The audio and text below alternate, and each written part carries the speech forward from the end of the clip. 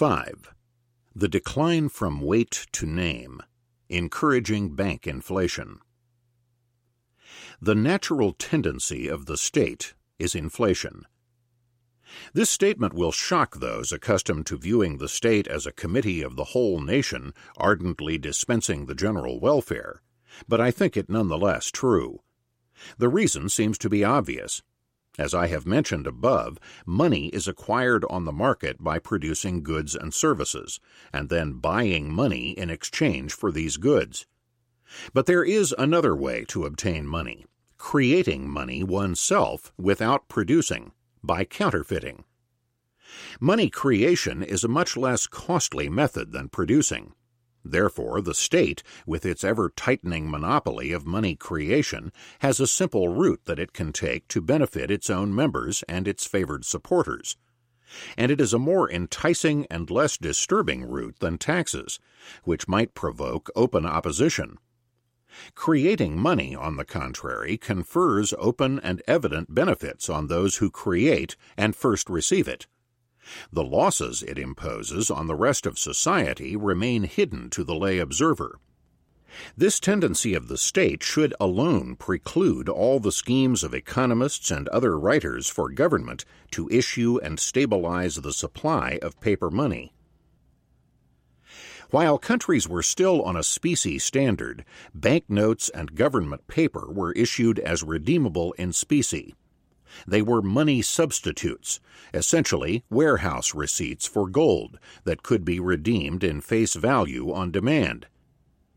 Soon, however, the issue of receipts went beyond 100% reserve to outright money creation. Governments have persistently tried their best to promote, encourage, and expand the circulation of bank and government paper, and to discourage the people's use of gold itself. Any individual bank has two great checks on its creation of money: a call for redemption by non-clients, that is, by clients of other banks or by those who wish to use standard money, and a crisis of confidence in the bank by its clients, causing a run. Governments have continually operated to widen these limits, which would be narrow in a system of free banking, a system where banks are free to do anything they please so long as they promptly redeem their obligations to pay specie. They have created a central bank to widen the limits to the whole country by permitting all banks to inflate together under the tutelage of the government. And they have tried to assure the banks that the government will not permit them to fail, either by coining the convenient doctrine that the central bank must be a lender of last resort or reserves to the banks, or, as in America, by simply suspending specie payments, that is, by permitting banks to continue operations while refusing to redeem their contractual obligations to pay specie. It is a commonly accepted myth that the excess of wildcat banks in America stemmed from free banking. Actually, a much stronger cause was the tradition, beginning in 1814 and continuing in every economic crisis thereafter, of permitting banks to continue in operation without paying in specie. It is also a widespread myth that central banks are inaugurated in order to check inflation by commercial banks. The Second Bank of the United States, on the contrary, was inaugurated in 1817 as an inflationist sop to the state-chartered banks, which had been permitted to run riot without paying in specie since 1814. It was a weak substitute for compelling a genuine return to specie payments. This was correctly pointed out at the time by such hard money stalwarts as Daniel Webster and John Randolph of Roanoke. Senator William H. Wells, Federalist of Delaware, said that the bank bill was ostensibly for the purpose of correcting the diseased state of our paper currency by restraining and curtailing the overissue of bank paper, and yet it came prepared to inflict upon us the same evil, being itself nothing more than simply a paper-making machine. As for the Federal Reserve System, the major arguments for its adoption were to make the money supply more elastic and to centralize reserves and thus make them more efficient, that is, to facilitate and promote inflation. As an additional fillip, reserve requirements themselves were directly lowered at the inauguration of the Federal Reserve System. Another device used over the years by governments was to persuade the public not to use gold in their daily transactions.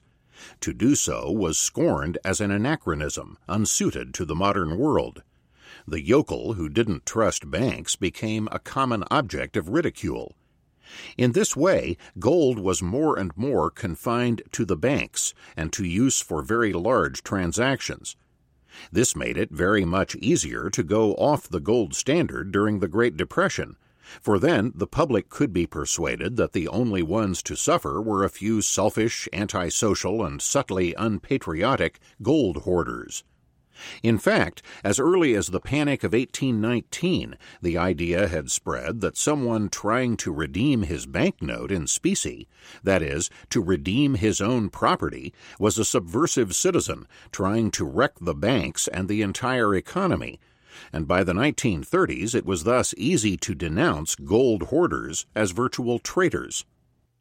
During the Panic, the economist Condi Raguet, state senator from Philadelphia, wrote to a puzzled David Ricardo as follows: "You state in your letter that you find it difficult to comprehend why persons who had a right to demand coin from the banks in payment of their notes so long forbore to exercise it. This no doubt appears paradoxical to one who resides in a country where an act of Parliament was necessary to protect a bank. But the difficulty is easily solved. The whole of our population are either stockholders of banks or in debt to them. An independent man who was neither a stockholder or debtor, who would have ventured to compel the banks to do justice, would have been persecuted as an enemy of society." In 1931, for example, President Hoover launched a crusade against traitorous hoarding. The crusade consisted of the Citizens Reconstruction Organization, headed by Colonel Frank Knox of Chicago, and Jesse Jones reports that during the banking crisis of early 1933, Hoover was seriously contemplating invoking a forgotten wartime law making hoarding a criminal offense. It should also be noted here that the Hoover administration's alleged devotion to retaining the gold standard is largely myth. As Hoover's Undersecretary of the Treasury has declared rather proudly, the going off gold cannot be laid to Franklin Roosevelt. It had been determined to be necessary by Ogden Mills, Secretary of the Treasury, and myself as his Undersecretary, long before Franklin Roosevelt took office. And so, by imposing central banking, by suspending specie payments, and by encouraging a shift among the public from gold to paper or bank deposits in their everyday transactions, the governments organized inflation, and thus an ever larger proportion of money substitutes to gold, an increasing proportion of liabilities redeemable on demand in gold to gold itself. By the 1930s, in short, the gold standard, a shaky gold base supporting an ever greater pyramid of monetary claims, was ready to collapse at the first severe depression or wave of bank runs. Currently, the worst example of government aid to banks is the highly popular deposit insurance, for this means that banks have virtually carte blanche from government to protect them from any redemption crisis. As a result, virtually all natural market checks on bank inflation have been destroyed. Query: if banks are thus protected from losses by government, to what extent are they still private institutions? 6. 100% gold banking. We have thus come to the cardinal difference between myself and the bulk of those economists who still advocate a return to the gold standard. These economists, represented by Dr. Walter E. Spahr and his associates in the Economists' National Committee on Monetary Policy, essentially believed that the old pre-1933 gold standard was a fine and viable institution in all its parts, and that going off gold in 1933 was a single wicked act of will that only needs to be repealed in order to reestablish our monetary system on a sound foundation. I, on the contrary, view 1933 as but the last link in a whole chain of unfortunate actions. It seems clear to me that the gold standard of the 1920s was so vitiated as to be ready to collapse. A return to such a gold standard, while superior to the present system, would only pave the way for another collapse, and this time, I am afraid, gold would get no further chance. Although the transition period would be more difficult, it would be kinder to the gold standard, as well as better for the long-run economic health of the country, to go back to a stronger, more viable gold standard than the one we have lost. I dare say that my audience has been too much exposed to the teachings of the Chicago School to be shocked at the idea of 100% reserve banking. This topic, of course, is worthy of far more space than I can give it here. I can only say that my position on 100% banking differs considerably in emphasis from the Chicago School. The Chicago group basically views 100% money as a technique, as a useful, efficient tool for government manipulation of the money supply, unburdened by lags or friction in the banking system. My reasons for advocating 100% banking cut much closer to the heart of our whole system of the free market and property rights. The other very important difference, of course, is that I advocate 100% reserves in gold or silver, in contrast to the 100% fiat paper standard of the Chicago School. 100% gold, rather than making the monetary system more readily manageable by government, would completely expunge government intervention from the monetary system. In my view, issuing promises to pay on demand in excess of the amount of goods on hand is simply fraud, and should be so considered by the legal system. For this means that a bank issues fake warehouse receipts, for example, for ounces of gold that do not actually exist in the vaults. This is legalized counterfeiting. This is the creation of money without the necessity for production, to compete for resources against those who have produced. In short, I believe that fractional reserve banking is disastrous both for the morality and for the fundamental bases and institutions of the market economy. I am familiar with the many arguments for fractional reserve banking. There is the view that this is simply economical.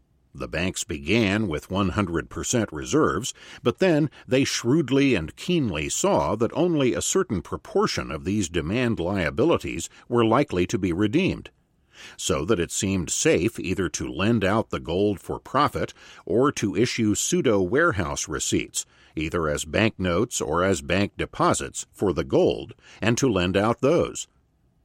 The banks here take on the character of shrewd entrepreneurs, but so is an embezzler shrewd when he takes money out of the company till to invest in some ventures of his own. Like the banker, he sees an opportunity to earn a profit on someone else's assets. The embezzler knows, let us say, that the auditor will come on June 1st to inspect the accounts, and he fully intends to repay the loan before then. Let us assume that he does.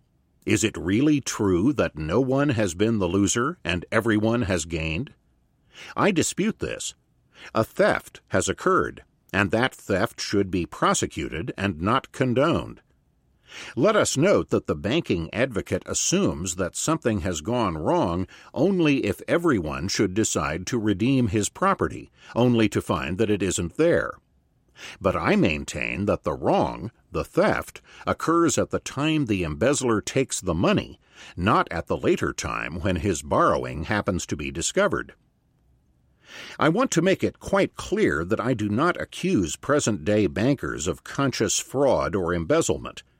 The institution of banking has become so hallowed and venerated that we can only say that it allows for legalized fraud, probably unknown to almost all bankers. As for the original goldsmiths that began the practice, I think our opinion should be rather more harsh.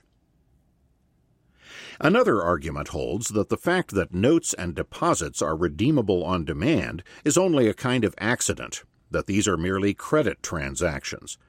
The depositors or note holders are simply lending money to the banks, which in turn act as their agents to channel the money to business firms. And why repress productive credit? Mises has shown, however, the crucial difference between a credit transaction and a claim transaction. Credit always involves the purchase of a future good by the creditor in exchange for a present good, money. The creditor gives up a present good in exchange for an IOU for a good coming to him in the future. But a claim, and banknotes or deposits are claims to money, does not involve the creditors relinquishing any of the present good. On the contrary, the note holder or deposit holder still retains his money, the present good, because he has a claim to it, a warehouse receipt, which he can redeem at any time he desires. This is the nub of the problem, and this is why fractional reserve banking creates new money while other credit agencies do not. For warehouse receipts or claims to money function on the market as equivalent to standard money itself. To those who persist in believing that the bulk of bank deposits are really saved funds voluntarily left with the banks to invest for savers and are not just kept as monetary cash balances, I would like to lay down this challenge. If what you say is true, why not agree to alter the banking structure to change these deposits to debentures of varying maturities? A shift from uncovered deposits to debentures will, of course, mean an enormous drop in the supply of money. But if these deposits are simply another form of credit, then the depositors should not object, and we 100% theorists will be satisfied. The purchase of a debenture will, furthermore, be a genuine saving and investment of existing money, rather than an unsound increase in the money supply. In sum, I am advocating that the law be changed to treat banknotes and deposits as what they are in economic and social fact: claims warehouse receipts to standard money. In short, that the note and the deposit holders be recognized as owners in law of the gold, or, under a fiat standard, of the paper in the bank's vaults. Now treated in law as a debt, a deposit or note should be considered as evidence of a bailment. In relation to general legal principles, this would not be a radical change, since warehouse receipts are treated as bailments now. Banks would simply be treated as money warehouses in relation to their notes and deposits. Professor Spar often uses the analogy of a bridge to justify fractional reserve money. The builder of a bridge estimates approximately how many people will be using it daily. He builds the bridge on that basis and does not attempt to accommodate all the people in the city should they all decide to cross the bridge simultaneously. But the most critical fallacy of this analogy is that the inhabitants do not then have a legal claim to cross the bridge at any time. This would be even more evident if the bridge were owned by a private firm. On the other hand, the holders of money substitutes most emphatically do have a legal claim to their own property at any time they choose to redeem it. The claims must then be fraudulent, since the bank could not possibly meet them all. A bank that fails is therefore not simply an entrepreneur whose forecasts have gone awry. It is a business whose betrayal of trust has been publicly revealed. Furthermore, a rule of every business is to adjust the time structure of its assets to the time structure of its liabilities, so that its assets on hand will match its liabilities due. The only exception to this rule is a bank, which lends at certain terms of maturities while its liabilities are all instantly payable on demand. If a bank were to match the time structure of its assets and liabilities, all its assets would also have to be instantaneous, that is, would have to be cash. To those who want the dollar convertible into gold but are content with the pre-1933 standard, we might cite the analysis of Amasa Walker, one of the great American economists a century ago. So far as specie is held for the payment of these fractional reserve-backed notes, this kind of currency is actually convertible and equivalent to money. But insofar as the credit element exceeds the specie, it is only a promise to pay money and is inconvertible. A mixed fractional reserve currency, therefore, can only be regarded as partially convertible, the degree of its convertibility depending upon the proportion the specie bears to the notes issued and the deposits. For a believer in free enterprise, a system of free banking undoubtedly has many attractions. Not only does it seem most consistent with the general institution of free enterprise, but Mises and others have shown that free banking would lead not to the infinite supply of money envisioned by such utopian partisans of free banking as Proudhon, Spooner, Green, and Mullen, but rather to a much harder and sounder money than exists when banks are controlled by a central bank. In practice, therefore, free banking would come much closer to the 100% ideal than the system we now have. And yet, if free trade in banking is free trade in swindling, then surely the soundest course would be to take the swindling out of banking altogether. Mises' sole argument against 100% gold banking is that this would admit the unfortunate precedent of government control of the banking system. But if fractional reserve banking is fraudulent, then it could be outlawed not as a form of administrative government intervention in the monetary system, but rather as part of the general legal prohibition of force and fraud. Within this general prohibition of fraud, my proposed banking reform would leave the private banks entirely free. 7. Objections to 100% gold. Certain standard objections have been raised against 100% banking, and against 100% gold currency in particular. One generally accepted argument against any form of 100% banking I find particularly and strikingly curious: that under 100% reserves, banks would not be able to continue profitably in business. I see no reason why banks should not be able to charge their customers for their services, as do all other useful businesses. This argument points to the supposedly enormous benefits of banking.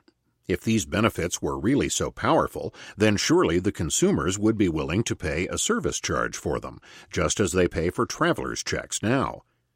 If they were not willing to pay the costs of the banking business as they pay the costs of all other industries useful to them, then that would demonstrate the advantages of banking to have been highly overrated. At any rate, there is no reason why banking should not take its chance in the free market with every other industry. The major objection against 100% gold is that this would allegedly leave the economy with an inadequate money supply. Some economists advocate a secular increase of the supply of money in accordance with some criterion: population growth, growth of volume of trade, and the like. Others wish the money supply to be adjusted to provide a stable and fixed price level. In both cases, of course, the adjusting and manipulating could only be done by government. These economists have not fully absorbed the great monetary lesson of classical economics, that the supply of money essentially does not matter. Money performs its function by being a medium of exchange. Any change in its supply, therefore, will simply adjust itself in the purchasing power of the money unit, that is, in the amount of other goods that money will be able to buy. An increase in the supply of money means merely that more units of money are doing the social work of exchange, and therefore that the purchasing power of each unit will decline. Because of this adjustment, money, in contrast to all other useful commodities employed in production or consumption, does not confer a social benefit when its supply increases. The only reason that increased gold mining is useful, in fact, is that the large supply of gold will satisfy more of the non-monetary uses of the gold commodity. There is therefore never any need for a larger supply of money, aside from the non-monetary uses of gold or silver. An increased supply of money can only benefit one set of people at the expense of another set. And as we have seen, that is precisely what happens when government or the banks inflate the money supply. And that is precisely what my proposed reform is designed to eliminate. There can, incidentally, never be an actual monetary shortage, since the very fact that the market has established and continues to use gold or silver as a monetary commodity shows that enough of it exists to be useful as a medium of exchange. The number of people, the volume of trade, and all other alleged criteria are therefore merely arbitrary and irrelevant with respect to the supply of money. And as for the ideal of the stable price level, apart from the grave flaws of deciding on a proper index, there are 2 points that are generally overlooked. In the first place, the very ideal of a stable price level is open to challenge. Hoarding, as we have indicated, is always attacked, and yet it is the freely expressed and desired action on the market. People often wish to increase the real value of their cash balances, or to raise the purchasing power of each dollar. There are many reasons why they might wish to do so. Why should they not have this right, as they have other rights on the free market? And yet, only by their hoarding taking effect through lower prices can they bring about this result. Only by demanding more cash balances and thus lowering prices can the dollars assume a higher real value. I see no reason why government manipulators should be able to deprive the consuming public of this right. Second, if people really had an overwhelming desire for a stable price level, they would negotiate all their contracts in some agreed-upon price index. The fact that such a voluntary tabular standard has rarely been adopted is an apt enough commentary on those stable price level enthusiasts who would impose their ambitions by government coercion. Money, it is often said, should function as a yardstick, and therefore its value should be stabilized and fixed. Not its value, however, but its weight should be eternally fixed, as are all other weights. Its value, like all other values, should be left to the judgment, estimation, and ultimate decision of every individual consumer. 8. Professor Yeager and 100% gold. One of the most important discussions of the 100% gold standard in recent years is by Professor Leland Yeager. Professor Yeager, while actually at the opposite pole as an advocate of freely fluctuating fiat monies, recognizes the great superiority of 100% gold over the usual pre-1933 type of gold standard. The main objections to the gold standard are its vulnerability to great and sudden deflations and the difficulties that national authorities face when a specie drain abroad threatens domestic bank reserves and forces contraction. With 100% gold, Yeager recognizes, none of these problems would exist. Under a 100% hard money international gold standard, the currency of each country would consist exclusively of gold, or of gold plus fully backed warehouse receipts for gold in the form of paper money and token coins. The government and its agencies would not have to worry about any drain on their reserves. The gold warehouses would never be embarrassed by requests to redeem paper money in gold, since each dollar of paper money in circulation would represent a dollar of gold actually in a warehouse. There would be no such thing as independent national monetary policies. The volume of money in each country would be determined by market forces. The world's gold supply would be distributed among the various countries according to the demands for cash balances of the individuals in the various countries. There would be no danger of gold deserting some countries and piling up excessively in others, for each individual would take care not to let his cash balance shrink or expand to a size which he considered inappropriate in view of his own income and wealth. Under a 100% gold standard, the various countries would have a common monetary system, just as the various states of the United States now have a common monetary system. There would be no more reason to worry about disequilibrium in the balance of payments of any particular country than there is now reason to worry about disequilibrium in the balance of payments of New York City. If each individual and institution took care to avoid persistent disequilibrium in his personal balance of payments, that would be enough. The actions of individuals in maintaining their cash balances at appropriate levels would automatically take care of the adequacy of each country's money supply. The problems of national reserves, deflation, and so forth, Yeager points out, are due to the fractional reserve nature of the gold standard, not to gold itself. National fractional reserve systems are the real source of most of the difficulties blamed on the gold standard. With fractional reserves, individual actions no longer suffice to assure automatically the proper distribution of the supply of gold. The difficulties arise because the mixed national currencies which are largely paper and only partly gold, are insufficiently international. The main defect of the historical gold standard is the necessity of protecting national gold reserves. Central banking and its management only make things worse. In short, whether a central bank amplifies the effects of gold flows, remains passive in the face of gold flows, or offsets gold flows, its behavior is incompatible with the principles of the full-fledged gold standard. Indeed, any kind of monetary management runs counter to the principles of the pure gold standard. In view of this eloquent depiction of the 100% gold standard, why does Yeager flatly reject it and call instead for freely fluctuating fiat money? Largely because only with fiat money can each governmental unit stabilize the price level in its own area in times of depression. Now, I cannot pause to discuss further the policy of stabilization, which I believe to be both fallacious and disastrous.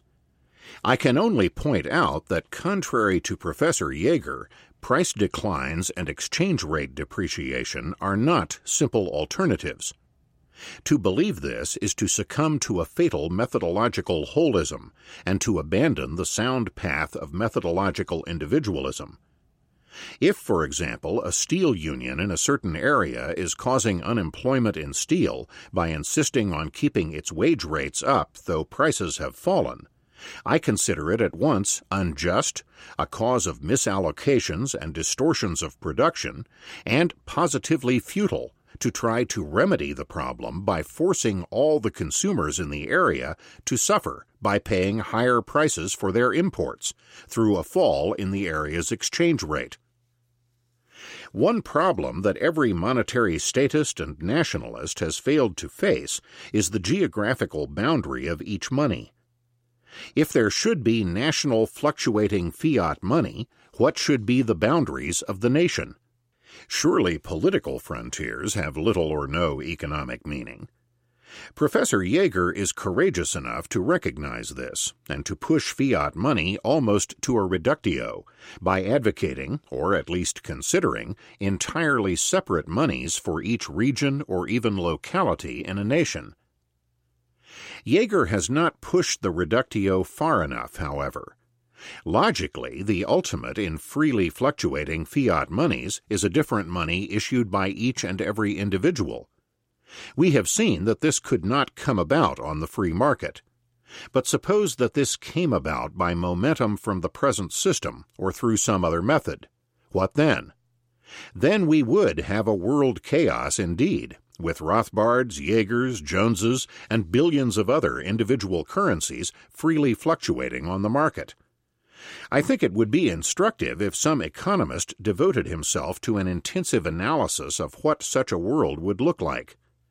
I think it's safe to say that the world would be back to an enormously complex and chaotic form of barter, and that trade would be reduced to a virtual standstill. For there would no longer be any sort of monetary medium for exchanges. Each separate exchange would require a different money. In fact, since money means a general medium of exchanges, it is doubtful if the very concept of money would any longer apply. Certainly, the indispensable economic calculation provided by the money and price system would have to cease, since there would no longer be a common unit of account. This is a serious and not far-fetched criticism of fiat money proposals, because all of them introduce some of this chaotic element into the world economy. In short, fluctuating fiat monies are disintegrative of the very function of money itself. If every individual had his own money, the disintegration of the very existence of money would be complete. But national, and still more regional and local fiat monies already partially disintegrate the money medium. They contradict the essence of the monetary function. Finally, Professor Jaeger wonders why such orthodox liberals as Mises, Hayek, and Robbins should have insisted on the monetary internationalism of the gold standard. Without presuming to speak for them, I think the answer can be put in two parts. One, because they favor monetary freedom rather than government management and manipulation of money, and two, because they favored the existence of money as compared to barter, because they believed that money is one of the greatest and most significant features of the modern market economy, and indeed of civilization itself. The more general the money, the greater the scope for division of labor and for the inter-regional exchange of goods and services that stem from the market economy. A monetary medium is therefore critical to the free market, and the wider the use of this money, the more extensive the market and the better it can function. In short, true freedom of trade does require an international commodity money, as the history of the market economy of recent centuries has shown, gold and silver. Any breakup of such an international medium by statist fiat paper inevitably cripples and disintegrates the free market and robs the world of the fruits of that market. Ultimately, the issue is a stark one. We can either return to gold or we can pursue the fiat path and return to barter. It is perhaps not hyperbole to say that civilization itself is at stake in our decision. Other criticisms by Jaeger are really, as he recognizes at one point, criticisms of any plan for 100% banking, fiat or gold. There is, for example, the problem of how to suppress new forms of demand liabilities that might well arise to evade the legal restrictions. I do not think this an important argument. Fraud is always difficult to combat, and indeed continues in numerous forms to this day, as does all manner of crime. Does this mean that we should give up outlawing and punishing fraud and other crimes against person and property? Second, I am sure that the practical problems of law enforcement would be greatly reduced if the public were to receive a thorough education in the fundamentals of banking. If, in short, 100% money advocates were allowed to form anti-bank vigilante leagues to point out the shakiness and immorality of fractional reserve banking, the public would be much less inclined to evade such restrictions than it is now. 9. The 100% gold tradition. I therefore advocate as the soundest monetary system, and the only one fully compatible with the free market and with the absence of force or fraud from any source, a 100% gold standard. This is the only system compatible with the fullest preservation of the rights of property. It is the only system that assures the end of inflation, and with it, of the business cycle. and it is the only form of gold standard that fully meets the following argument of the Douglas Subcommittee against a return to gold. An overriding reason against making gold coin freely available is that no government or banks should make promises which it would not be able to keep if the demand should arise. Monetary systems for over a century have expanded more rapidly than would be permitted by accretions of gold. While this is undoubtedly a radical program for this day and age, it is important to note briefly that this program is squarely in a great tradition, not only in the economic tradition of the classical economists and the currency school, but also in the American political tradition of the Jeffersonians and the Jacksonians. In essence, this was their program. In passing, it should be noted that almost all historians, with the notable exceptions of William Graham Sumner and Joseph Dorfman, have misinterpreted the Jeffersonians and Jacksonians as economically ignorant and anti-capitalist agrarians, lashing out at a credit system they failed to understand.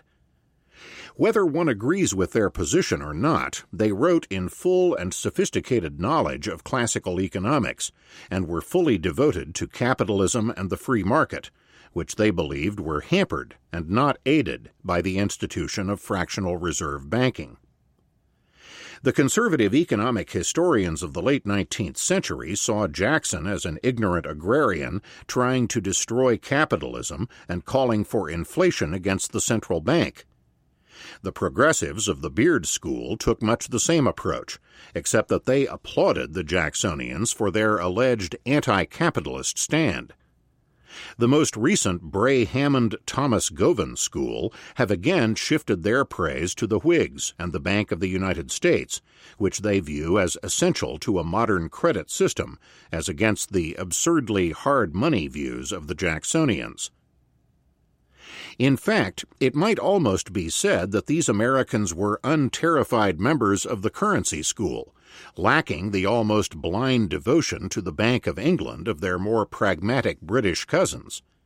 Indeed, the currency principle was enunciated in America several years before it made its appearance in England, and such founders of the currency principle in America as Conde Raguet realized what the more eminent British tragically failed to see: that bank deposits are just as fully money substitutes as bank notes, and are therefore part of the broad money supply. After the Civil War, hard money economists were preoccupied with battling the new greenback and free silver problems, and the idea of 100% gold virtually faded from view. General Amasa Walker, however, wrote into the 1860s, and even he was surpassed in acumen by the brilliant and neglected writings of the Boston merchant Charles H. Carroll, who advocated 100% gold reserves against bank deposits as well as notes, and also urged the replacement of the name dollar by gold ounce or gold gram. And an official of the United States Assay Office, Isaiah W. Sylvester, who has been completely neglected by historians, advocated a 100% dollar and parallel standards. In the present century, the only economist to advocate a 100% gold standard to my knowledge has been Dr. Elgin Grosclose. 10. The Road Ahead. Having decided to return to a 100% gold dollar, we are confronted with the problem of how to go about it. There is no question about the difficulty of the transition period required to reach our goal. But once the transition period is concluded, we will have the satisfaction of possessing the best monetary system known to man, and of eliminating inflation, business cycles, and the uneconomic and immoral practice of people acquiring money at the expense of producers. Since we have many times the number of dollars as we have gold dollars at the present fixed weight of the dollar, we have essentially two alternative polar routes toward 100% gold: either to force a deflation of the supply of dollars down to the currently valued gold stock, or to raise the price of gold, to lower the definition of the dollar's weight to make the total stock of gold dollars 100% equal to the total supply of dollars in the society. Or we can choose some combination of the two routes. Professor Spar and his associates wish to return to the gold standard, though not to 100% gold, at the current price of $35 an ounce, stressing the importance of fixity of the weight of the dollar. If these were before 1933 and we were still on a gold standard, even if a defective one, I would unhesitatingly agree. The principle of a fixed weight for the dollar, and above all the principle of the sanctity of contract, are essential to our entire system of private property, and therefore would have been well worth the difficulties of a severe deflation. Aside from that, we have built deflation into an absurd ogre, and have overlooked the healthy consequences of a deflationary purgation of the malinvestments of the boom, as well as the overdue aid that fixed-income groups, hit by decades of inflationary erosion, would at last obtain from a considerable fall in prices. A sharp deflation would also help to break up the powerful aggregations of monopoly unionism, which are potentially so destructive of the market economy. At any rate, while the deflation would be nominally sharp, to the extent that people would wish to save much of their present cash holdings, they would increase voluntary savings by purchasing bank debentures in lieu of their deposits, thereby fostering economic growth and mitigating the rigors of the deflation. On the other hand, there is no particular reason to be devoted to the $35 figure at the present time, since the existing gold standard and definition of the dollar are only applicable to foreign governments and central banks.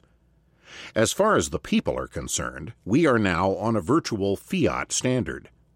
Therefore, we may change the definition of the dollar as a preliminary step to return to a full gold standard, and we would not really be disturbing the principle of fixity. As in the case of any definition of weight, the initial definition is purely arbitrary, and we are so close now to a fiat standard that we may consider any dollar in a new standard as an initial definition. Depending on how we define the money supply, and I would define it very broadly as all claims to dollars at fixed par value, a rise in the gold price sufficient to bring the gold stock to 100% of total dollars would require a 10 to 20-fold increase. This, of course, would bring an enormous windfall gain to the gold miners, but this does not concern us. I do not believe that we should refuse an offer of a mass entry into heaven simply because the manufacturers of harps and angels' wings would enjoy a windfall gain.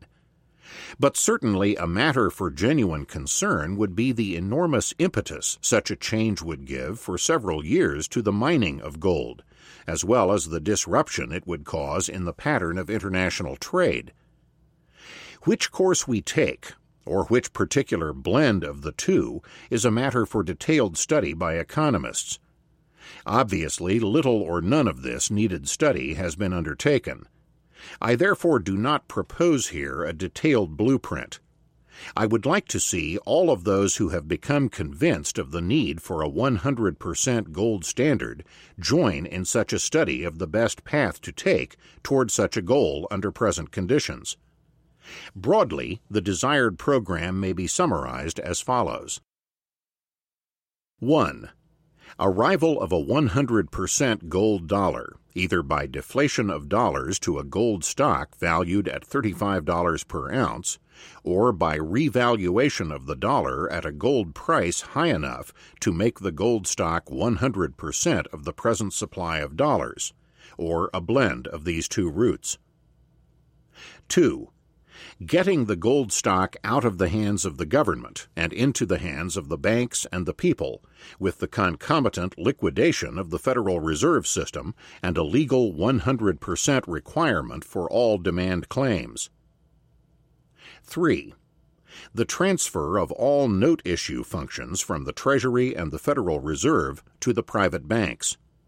All banks, in short, would be allowed to issue deposits or notes at the discretion of their clients. 4. Freeing silver bullion and its representative in silver certificates, which would now be issued by the banks, from any fixed value in gold. In short, silver ounces and their warehouse receipts would fluctuate, as do all other commodities, on the market in terms of gold or dollars, thus giving us parallel gold and silver monies, with gold dollars presumably remaining the chief money as the unit of account. 5. The eventual elimination of the term dollar, using only terms of weight, such as gold gram or gold ounce. The ultimate goal would be the return to gold by every nation at 100% of its particular currency, and the subsequent blending of all these national currencies into one unified world gold gram unit. This was one of the considered goals at the abortive international monetary conferences of the late 19th century. In such a world, there would be no exchange rates except between gold and silver, for the national currency names would be abandoned for simple weights of gold, and all the world's money would at long last be freed from government intervention. 6. Free, but presumably not gratuitous, private coinage of gold and silver.